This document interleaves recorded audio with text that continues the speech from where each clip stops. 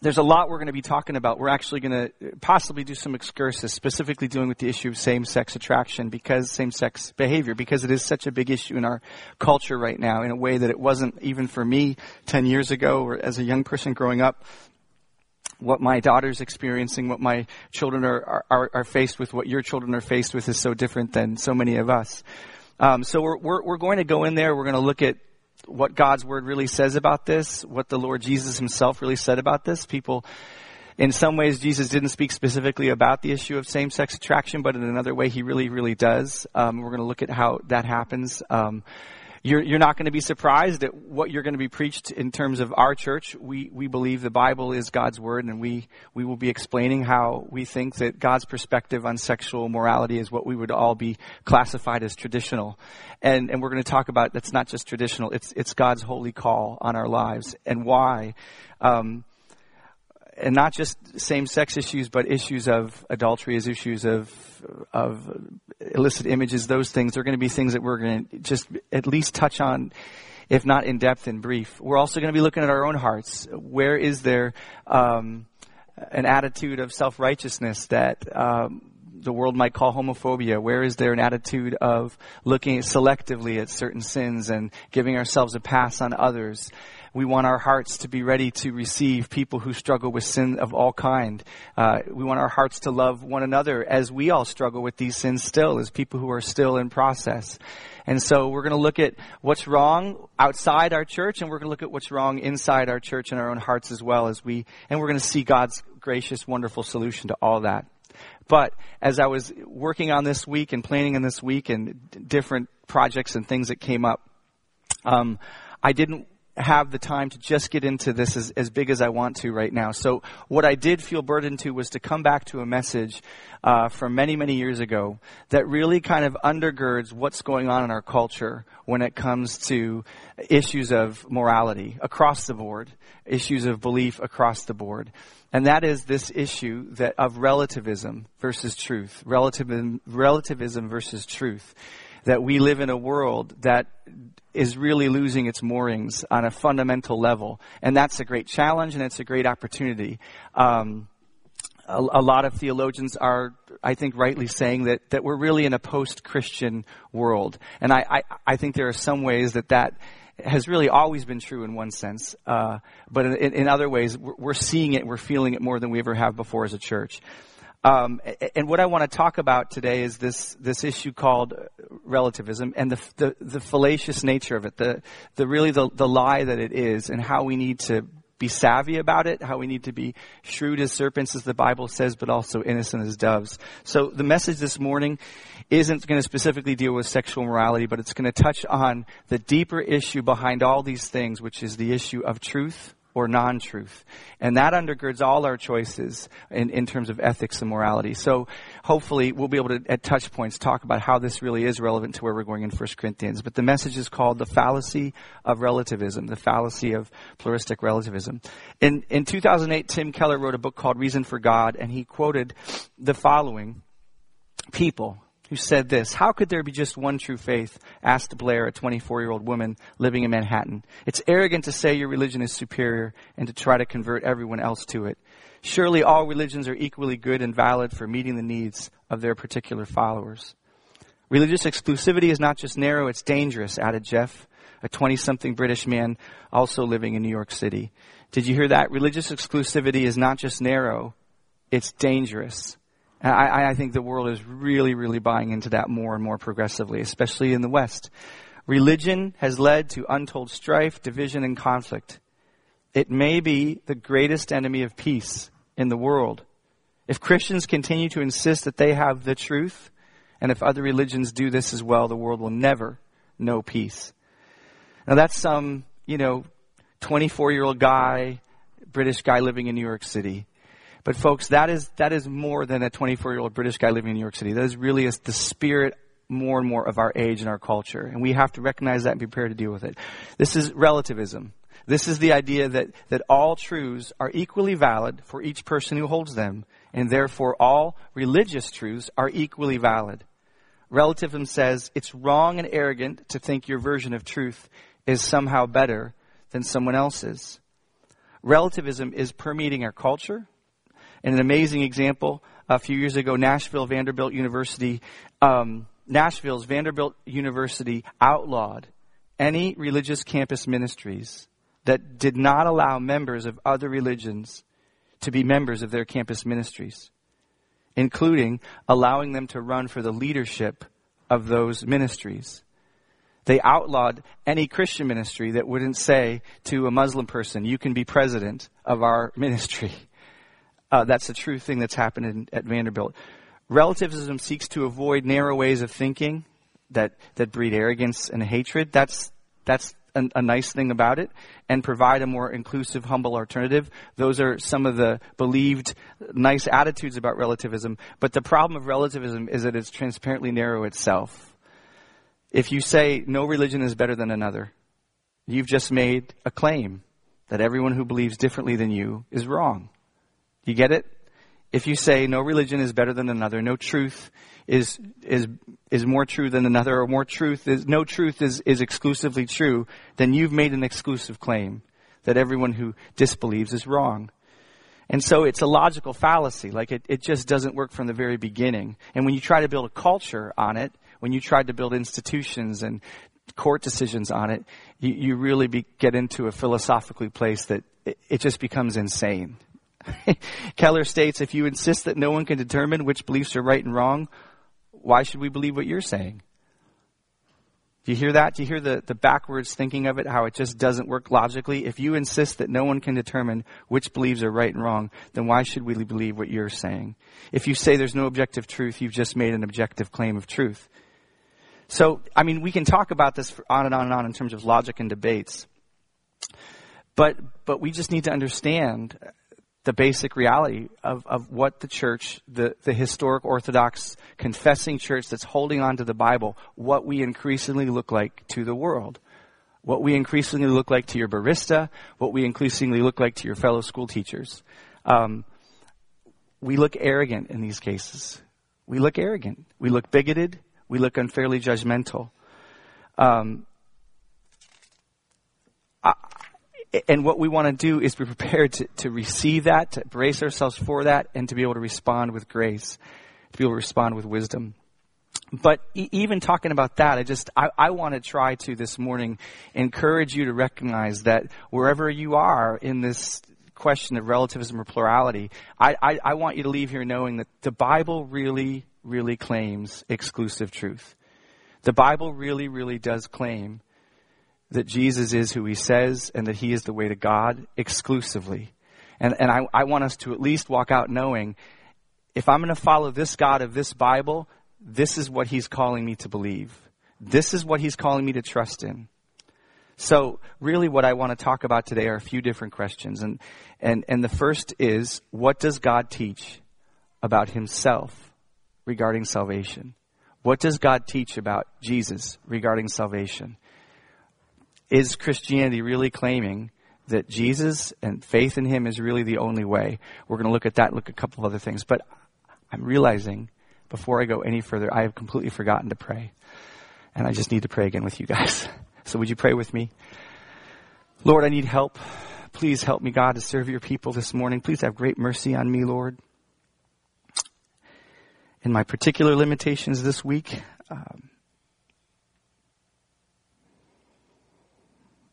I pray, Lord, you would rescue all of us in this room.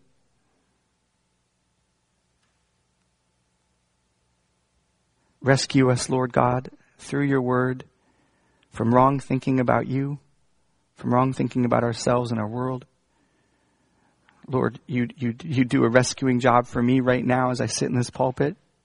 You'd help me, Lord God, to be humble and faithful to you, and to trust you above all things, that I might preach your word with honor and really serve people today and not serve myself. And I pray, God, that you would be pleased to glorify yourself among us this morning. In Jesus' name we pray. Amen. So, what does God teach about salvation? What does the gospel tell us about salvation? Because this question really gets to the heart of what our culture finds offensive about Christianity. In chapter 10 of Romans, we look at the following. I'm going to start with a gospel passage in verse 9, 12 through 13. Verse 9 and 12 and 13. If you confess with your mouth that Jesus is Lord and believe in your heart that God raised him from the dead, you will be saved. For there's no distinction between Jew and Greek. For the same Lord is Lord of all, bestowing his riches on all who call on him. For everyone who calls on the name of the Lord will be saved. What does the gospel teach about salvation? What is it that our world does and will find so offensive about Christianity? Well, first, salvation comes through faith in the gospel of Christ. Salvation comes through faith in the gospel of Christ. In verse 9, it's the Lord Jesus who's to be believed in.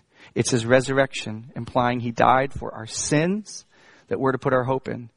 It's the specific person of Jesus, the specific saving event of his death and resurrection for our sins that we are to trust in to receive God's salvation. And then verses 12, 13, Paul stressing the freeness of that gift to all people everywhere, Jew, Gentile, black, white, man, woman by extension, rich, poor, anyone, wherever they are, when they call out to God for it. Okay, so far this sounds like happy good news, right? Which people should generally be fine. Wow, look, Jesus saves people. No one's going to be offended if you walk in and say, Jesus loves you and wants to save you. As long as it's not exclusive, though. As long as it's not mandatory. As long as it's able to sit alongside with Buddhists' good news, or Islam's good news, or atheistic good news that everything's going to be fine when you die, you just end. But let's look at the next few verses, 14 through 15. Right after explaining the gospel, these are some of the most important verses for our hearts in this culture right now. Here's what Paul says. How will they call on him in whom they have not believed? And how will they believe in him of whom they've never heard? And how are they to hear without someone preaching? And how are they to preach unless they're sent? As it is written, beautiful are the feet of those who preach the good news. And this brings us to our next answer of why traditional Christianity is so offensive to our world. B, the New Testament offers us no other path to salvation. The New Testament offers us no other path to salvation. Paul is asking a very important question. Earlier in the passage, people need to call on Jesus to be saved. And then he says, and don't they then need to know about him? How will they know if no one tells them? How will someone tell them unless that person is sent to tell them? The implications here are sobering for all of us. They should shake us. And they're deeply offensive to the world that doesn't know Christ. It appears that Paul is saying that he is aware of no other way for anyone to be saved except through hearing and believing the good news about Jesus. And it's this idea which makes Christianity so offensive and arrogant and judgmental to so many in our culture. And listen, I can relate to being offended. I can relate to this, like hard news of this. I want salvation to be automatic. I want people to have it no matter whether they hear or don't hear. No matter what they do or don't do. I can relate to someone who feels that the Christian view that there's only one way to God and it's through faith in Jesus Christ is arrogant and judgmental. I get it. I can relate to it. And I think that the older I get and the more I recognize how important it is that we respect each other's faiths and we try to live at peace with each other and not shoot each other about this and not have wars about this, which I think it's all really good stuff. And I think this world should be that way. The more I can feel like, also, as well, man, what's the big deal? Like, this feels kind of harsh from God. Like, only one way to be saved. You have to hear the message of the gospel, receive the message. It can feel hard. But I think I can relate to all that most of all because I simply know so little about the true holiness of God. The true character of God, and I know so little about my predicament before God. That's what I think God would tell me about why I'm tempted to feel like the Christian message is arrogant, why I'm tempted to feel like he's too harsh. I think it's because I don't really understand the depth of God's holiness and the depth of my sin and its offense to him. So let's consider the question, though. Does God's gospel reveal that he is unjust, that he's a harsh, cruel, unfair God? What is the fact that the Bible proclaims no other plan for salvation except through faith in the gospel tell us about God? Does it tell us that he's arrogant and judgmental, that he's narrow-minded and unfair in treating mankind this way? Well, let's look at another passage in Romans chapter 3. We'll have all this stuff up there, I believe. Here Paul has been making the case that God is just and will bring a day of judgment, he says, in which God's righteous judgment will be revealed, and where he will render to each person according to their works. So Paul is saying there is going to come a day when God is going to sit at a literal or figurative bench, in a sense, and he is going to judge you. He is going to judge me. He is going to judge everyone in the world. And everyone will be rendered to according to their works. Here's Paul's summation of mankind's condition as we prepare for that judgment. Verses 9 through 12. No one is righteous. No, not one. No one understands. No one seeks for God. All have turned aside. Together they have become worthless. No one does good, not even one. So our first answer from the Word of God is that God is not unjust in his gospel because man is not righteous. God is not unfair to man because God is letting us know that we don't deserve a righteous judgment upon our lives. This is really at the root of our opposition, the world's opposition to the gospel message. The gospel mission of a Savior dying a horrible death for our sins. The gospel message of a person needing to die a horrible death for my sins presupposes our true condition is one of horrible sinfulness. That none of us are righteous, that none of us deserve salvation because of our rejection of God. Notice at the top of the list, by the way, of these issues that Paul's talking about that mark us is this: no one seeks for God. All have turned aside. That's the biggest problem for us. We don't seek for God. It doesn't start with our stealing from each other, our jealousy or selfishness towards each other. It starts with this: no one seeks for God.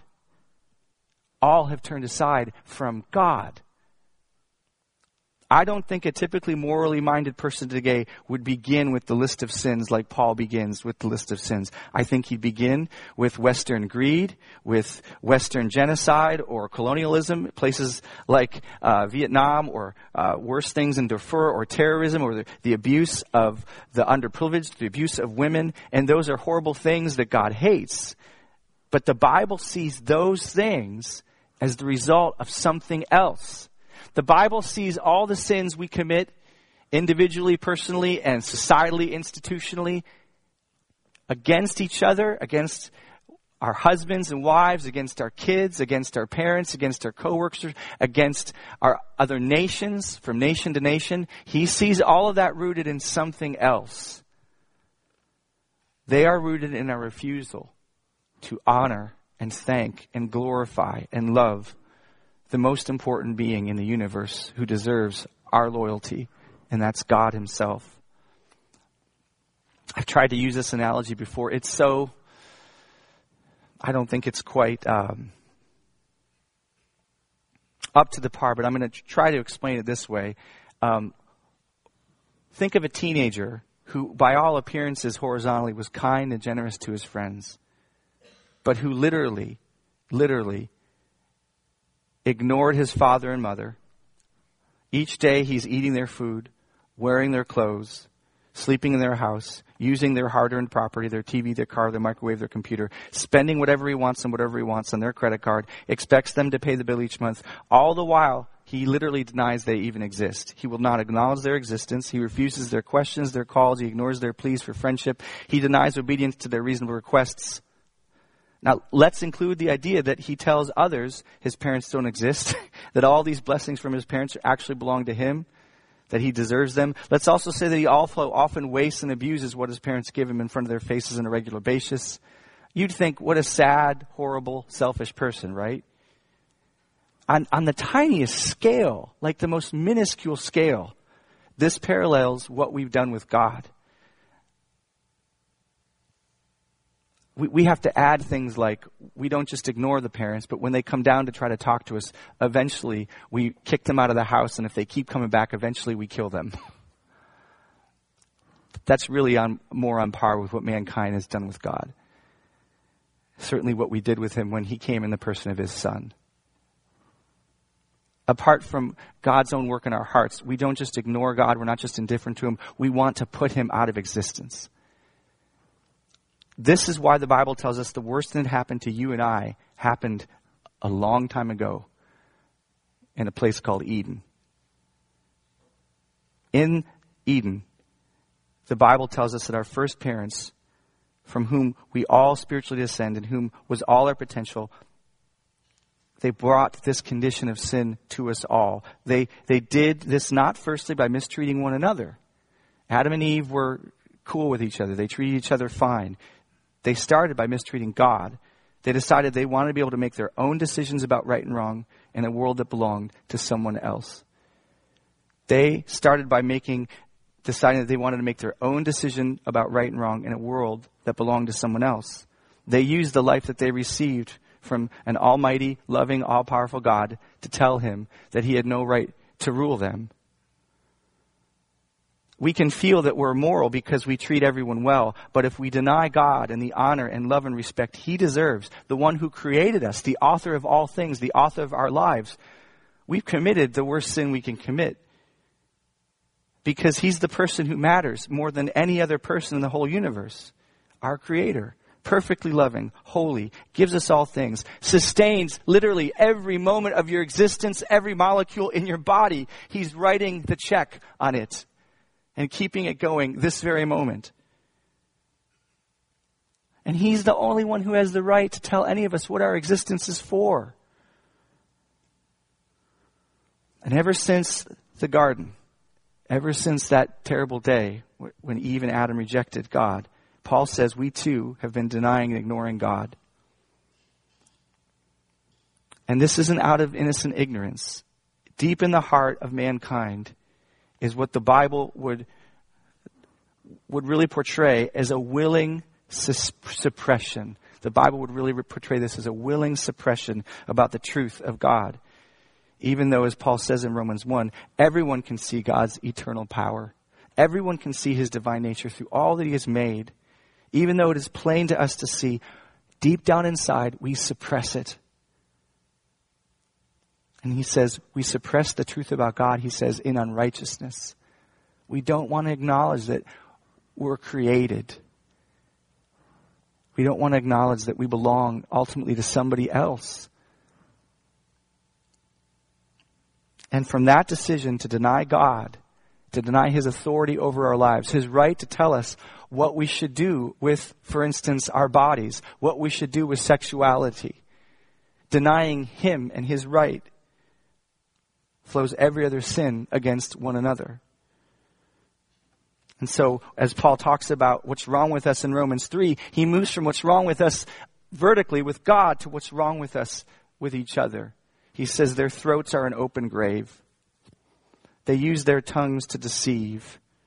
The venom of asps is under their lips. Their mouth is full of curses and bitterness. Their feet are swift to shed blood.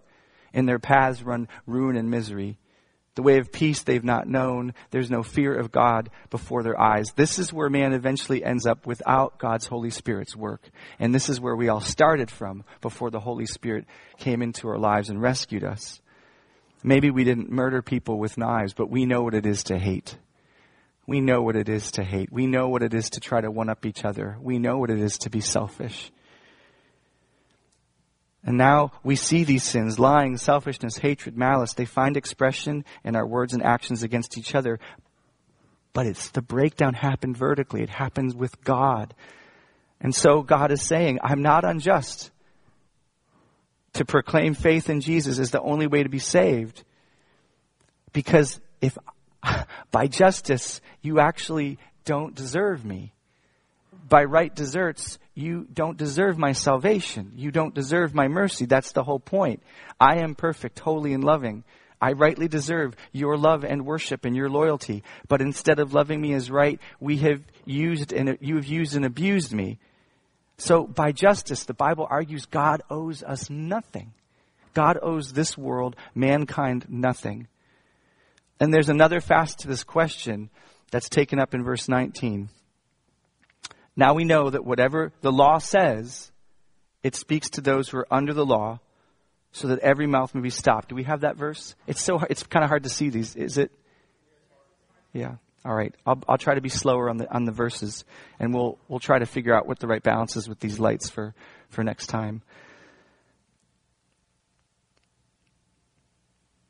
Well, verse 19 of this chapter in Romans 3 where we are, Paul says this: whatever God's law says, it speaks to people who are under it, so that every mouth may be stopped and the whole world held accountable to God. What Paul is trying to say here is God is not unjust because his judgments are perfect.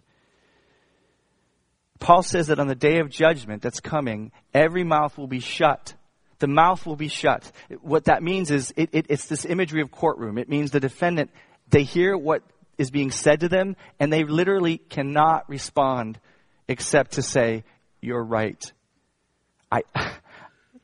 We will have two options on that day. We will either say, "God, thank you for your mercy," or we will say, "Oh Lord, I'm doomed because you're right about me." Those will really be the two options we're going to have. His judgment will be perfect. Listen, God will weigh all circumstances. He will weigh all causes. He will push away all mitigating factors. He will weigh everything, and what he pronounces will be obviously and perfectly fair. One of the most interesting passages gives us a peek into that day is in Matthew 11. Jesus says this about the day of judgment. Listen to what Jesus says there. It says this: Jesus began to denounce the cities where most of his mighty works had been done because they did not repent. Woe to you, Chorazin! Woe to you, Bethsaida! For if the mighty works done in you had been done in Tyre and Sidon, they would have repented long ago in sackcloth and ashes. But I tell you, it will be more bearable on the day of judgment for Tyre and Sidon than for you. So he's saying to these cities he's preaching in and doing miracles in, he's saying, you guys are in huge trouble. Because if I'd done in these cities long ago, by the way, these are cities God had judged and had passed away. If I had done these miracles in these cities, those people would have repented. So he's warning these present cities he's preaching to that he knows what the people dead long ago, in those ancient cities would have done had he worked his miracles among them. We're not told exactly what that will mean on the final day of judgment. But what we do know is that these cities were still, these ancient cities, Jesus is saying, would have done better with him than the present cities that he's preaching to. We do know that they were unrighteous cities that God judged. He talks about Sodom and Gomorrah and says it's going to be better for Sodom and Gomorrah on the day of judgment than for some of these cities, Capernaum, that he's preaching in. The Bible says God devastated Sodom and Gomorrah with fire. And yet he's saying, on the day of judgment, I'm going to think about the fact that if I had come to Sodom and Gomorrah and preached to them what I'm preaching to you, they would have repented. They would have turned to me. That's how bad you are, Capernaum. That's what Jesus is trying to say. So we need to be humble when we're asked things like, or when we ask things like, what about those who never hear the gospel? There are things that God knows that we don't know that will matter on that day. It can be a reasonable question. I don't know everything about this judgment, but I know it will be fair. And I think sometimes when I'm asking those questions, like, what about those who've never heard the gospel? What's underneath that is rising this sense that, well, God wouldn't be fair to condemn people without telling them the gospel first. That's what's underneath that, is God wouldn't be fair to condemn people without telling them the gospels first. But folks, this is what's so offensive. That's not true. That's not true. God doesn't owe man anything. Man owes God everything. Whoever is condemned by God is not condemned because God didn't want them. They're not condemned because God didn't preach the gospel to them. They're condemned because they, whether they're conscious of it or not, have truly rejected God. They don't want him. And this brings us to our next answer. God is not unjust because he wants all people to be saved. Here's another reason why God is not unjust. Moving along in Romans 3. For by works of the law, no human being will be justified in his sight, since through the law comes knowledge of sin. I'm going to slow that down because you can't see it very well. Moving along in Romans 3, verse 20. By works of the law, by obeying God, no human being will be justified in his sight. No human being will be able to cut it that way. No human being will have a perfect record in God's sight. Since through the law, since knowing what God's law is, we just start to learn about our sin more and more. That's what Paul's saying here. When you see the word law, don't think like rules and regulations, like get circumcised or make sure that you spend 3 days outside the camp, blah, blah, blah. Think about the summation of the law, to love God and to love our neighbor as ourselves. To love God with all our heart and to love our neighbor as ourselves. Just use that law. Paul is telling us here that God knows the serious predicament we're in, that none of us can escape condemnation by saying, I do love you, God, the way I'm supposed to. And I do love my brothers and sisters and my neighbors the way I'm supposed to. There's no way we're going to cut it that way because we don't. But he's provided this other way. The righteousness of God, he says, will be given to you through faith in Jesus Christ. That's what the next verses say, verses 21 through 22. Because it's hard to see them.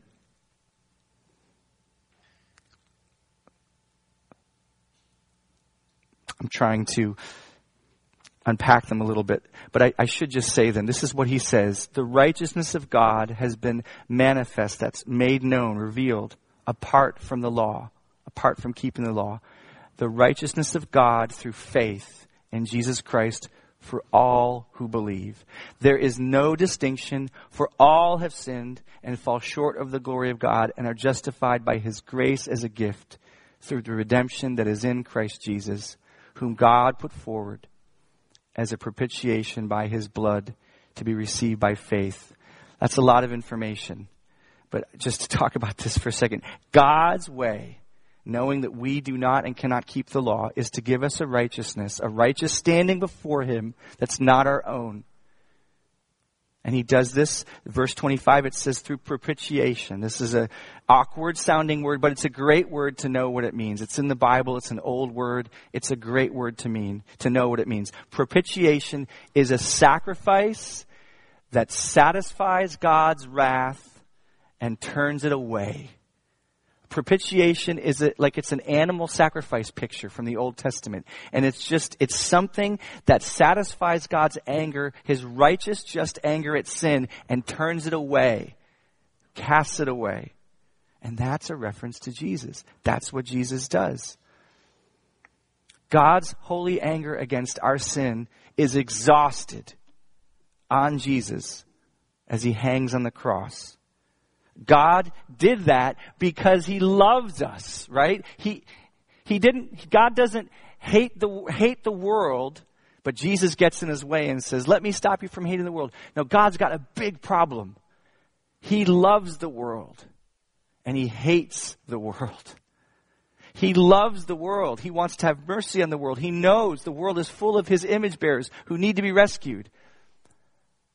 But he hates sin. He hates it. He must judge it.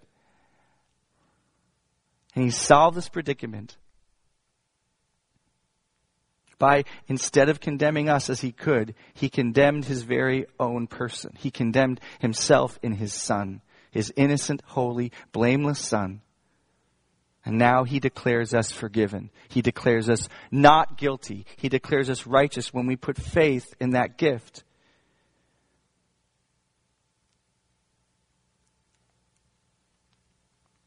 And he wants everyone to receive this gift, whether they do or not. You know, we're reformed. That means that we believe that God makes, ultimately, he saves from beginning to end. And so he chooses to grab you and I out of the mire. And for some reason in his sovereignty, he doesn't turn everyone's heart to him. He turns our hearts to him, but other people, their hearts, he will not turn to him. And that again can sound cruel and harsh if we think they deserve it. But they don't deserve it. None of us deserve it.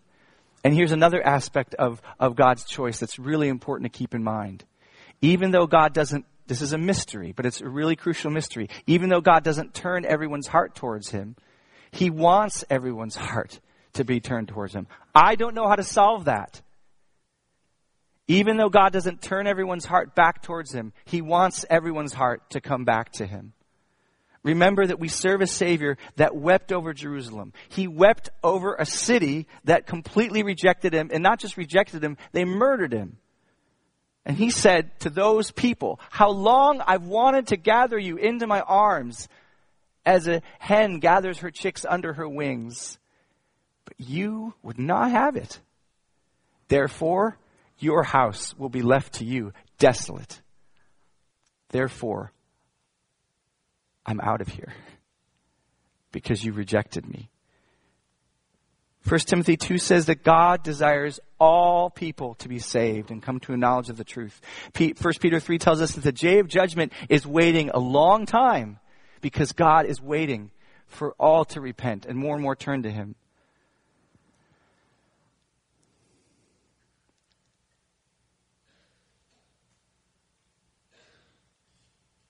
And you see the sobriety we're coming. I mean, I'm sober just going over this again. People need to hear the gospel. Our neighbors and coworkers, our children, our parents, our estranged brothers and sisters, they need the gospel. And God has given it to us to give to them. And many of them will want nothing to do with it. And God will want them to want it. But they won't want it. But it's the only way the Bible tells us that they can be saved. And we've got it.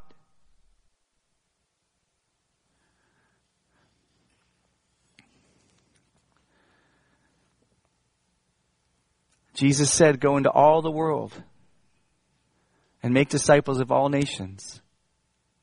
He wants the whole world getting this. And he told that to the disciples. But they're dead. And the job's not done. So he's left it to the church. He's left it to us to continue.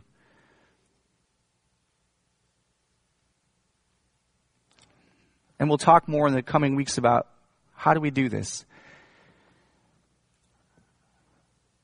But folks, people's biggest problem around us as we move into this chapter on sexual morality, it's not that they're committing adultery.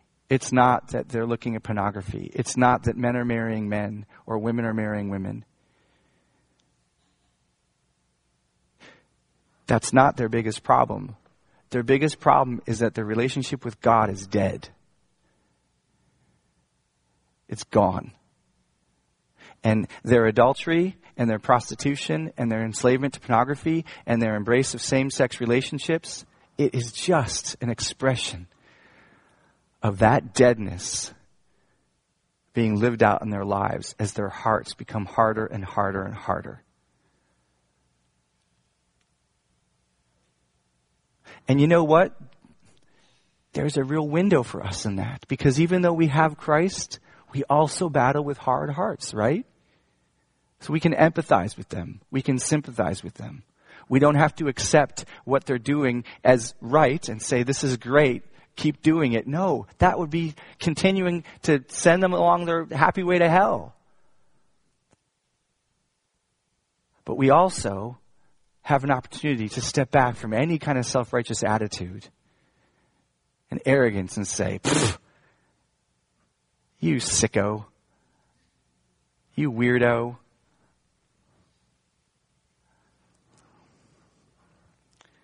No, because apart from God's grace, I'm going to be a sicko in some manner. So I just want to appeal to you guys. I want to appeal to myself as we move into this series on, well, this sort of sub area of sexual morality. We're going to be hitting on things that are relevant to everybody we know. Everybody around us. like this is just one area where the differences, the trench between the church and the world is just so obvious and wide and getting deeper and deeper and deeper. And we've got a tremendous challenge. We've got to say to a world that's calling us bigots and haters, we're not bigots, we're not haters, we love you. We've got to be able to demonstrate that and suffer through that, to be used by God, to bring some of our neighbors and brothers and sisters into the kingdom of God where they will find that though they used to be entrapped by these things that the world thinks are great, they're going to start to see, oh my gosh, God hates these things. And they're going to start to see, oh my gosh, God's creating new desires in me. God is creating a new person in me. God is setting me free from these chains. And they're going to say, oh my goodness, I'm brand new and I'm free. And then they're going to start to struggle with these things again. And we're going to be able to go back to 1 Corinthians 6 that we were just in, and we're able to say to them and to each other, no. Don't get trapped in there again. You're new. You're new. You're free. You were sanctified. You were justified. You were set apart. By God's grace, you can do this. You can keep walking. We all can. We all need to be reminded again and again and again. We all struggle. We all stumble. We all need to get back up and get into that race. And we can, because we're new, because we're forgiven, because we're justified. And these refugees of sexual liberation are going to find out that they've been starving for a God they hated. And now they're finding him so satisfying. So let's go into this next season and the next few weeks with humble hearts, with discerning hearts, with courageous hearts, and learn and see how God wants us to be used to offer his love and his gospel to people who, to some degrees, will hate it and will call it bigotry. Amen? All right, let's pray. Father God, we thank you that your truth doesn't change. And we thank you even more that your truth is not just unchanging, it's living.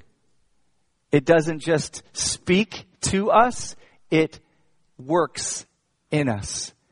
Your truth, Lord, doesn't just proclaim what is right, it makes what is wrong right again.